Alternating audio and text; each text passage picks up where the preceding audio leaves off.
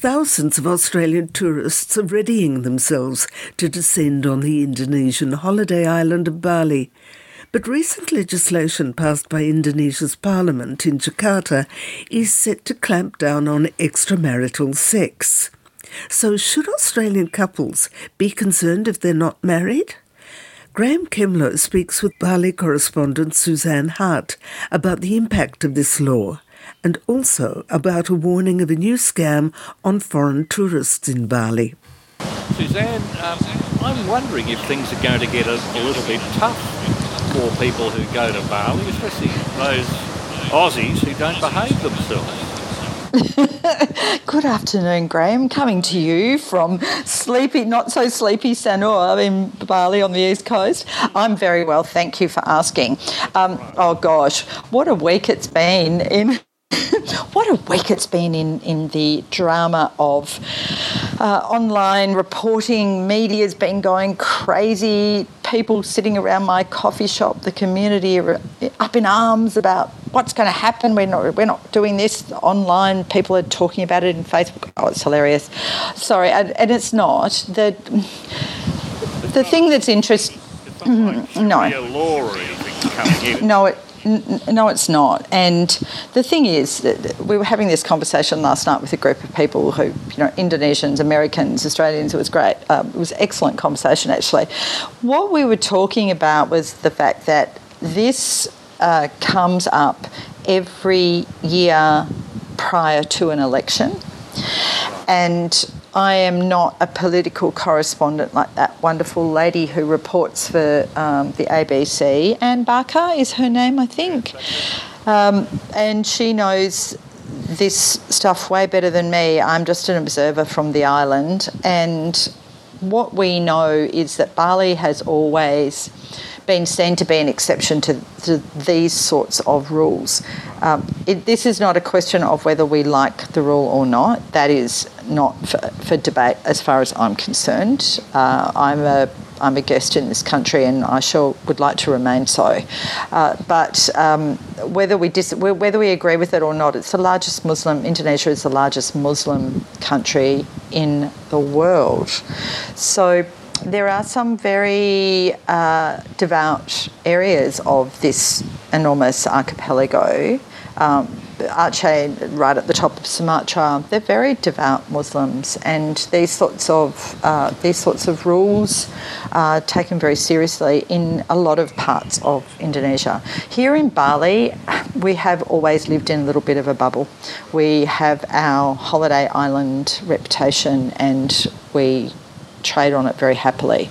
There was a rather rushed release that came out, that was put out onto YouTube by the Bali Minister for Tourism. I think you sent that to me, yeah. Which was very interesting and was needed, importantly, to help people feel more comfortable and at ease. And then there was a release that came out on the Department of Immigration Instagram page today that I had to translate into English, so it was a little detailed and complicated.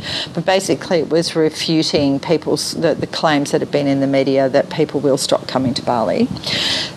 That remains to be seen. However, a few years ago, it would have been before the last election, so maybe I think that was 2019, there was a lot of talk about alcohol being banned for sale. I don't know if you remember that, but I remember it very clearly because people were outraged, especially all of us who like to have a couple of beers on the beach, which, by the way, we can't do in Bondi or many other areas of Australia. But anyway, I digress.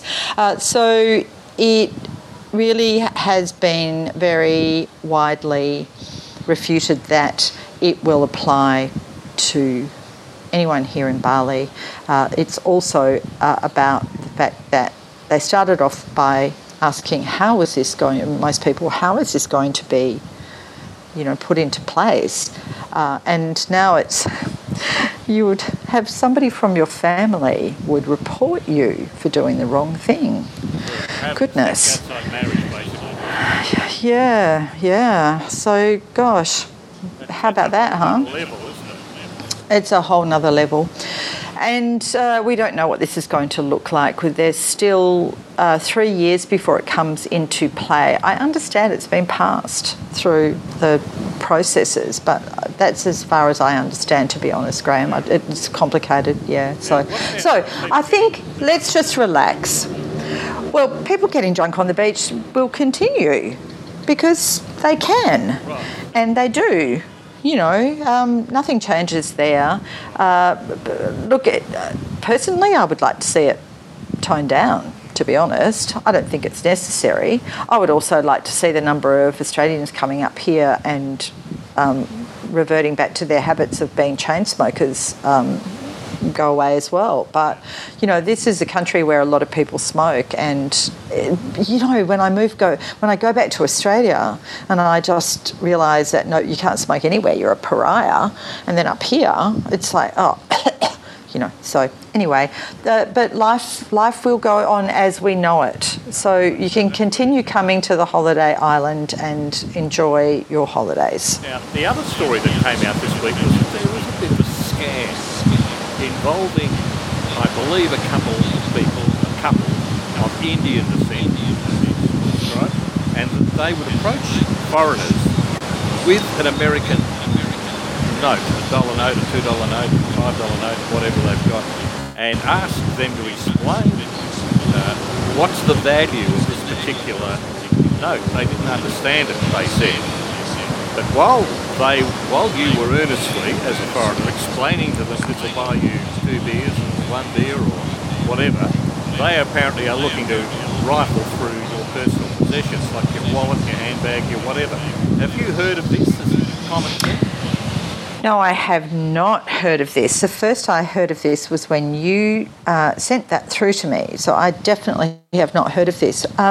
Excuse me. What I have heard of, and there have been official warnings to travellers and tourists from the tourism body here and also from the banks here about money changes. So we're going through a real resurgence in those dodgy money changes on the side of the road, down the little gang that are not the official money changers that are ripping people off. We're going back through those days again. Yeah, which is really disappointing. We're also back to the same thing happening with the taxis, where they won't put their meters on and they're ripping people off. But that's a global scam, the taxi scam. Oh, my goodness, yeah. But I definitely hadn't heard of that one, Graeme, but I do also see every now and again on Instagram, what happens here is if people are caught and they're caught by the police, they're, of course, if they're foreigners, they're deported immediately. They're paraded and photographed, and it goes up onto media for everybody to see as a stern warning that this is what happens to you if you do the wrong thing in Indonesia. And it's not a pretty sight. So I have seen a few different scams going on and people being caught and deported for it, but not that one. That's not very nice. Well, these people sound like they're locals. This couple sound like they actually live in Indonesia. It's occurred with them more than once. Anyway, I guess it's just a warning to people generally. Look out for your things. Well, I think that, and I think as you would know, and we've all heard, and unfortunately we've often been on the receiving end of, is these scams when people come up, because when it's a local especially, you feel like they're coming to talk to you about something and you don't want to be rude and fob them off. So, when you find out that you've been scammed or you've been ripped off because you're simply going to change your money, or, someone's put their hand in your bag and pinched your wallet or whatever, it's disappointing. That gets taken pretty seriously up here too, because it gives the island a bad name, or the country a bad name, doesn't it? It absolutely does. Well, Suzanne, I don't want to keep you. I want to thank you for everything you've done for us this year. It's been busy up there in Bali, one way or another, and COVID in and out, maybe coming back again. But thanks for everything you've done. I really appreciate having you up there, and wish you all the very best for the new year. and also for Thanksgiving, should we choose to Thank you. Thank you, Graeme. Oh, yes, we're doing big celebrating of Christmas up here. It's been an absolute treat, as always, to chat with you, and it's wonderful to see everything starting to come back and the energy start to come back to the island. So let's stay tuned for 2023. Look forward. Graeme Kemlo there speaking with Bali correspondent Suzanne Hart.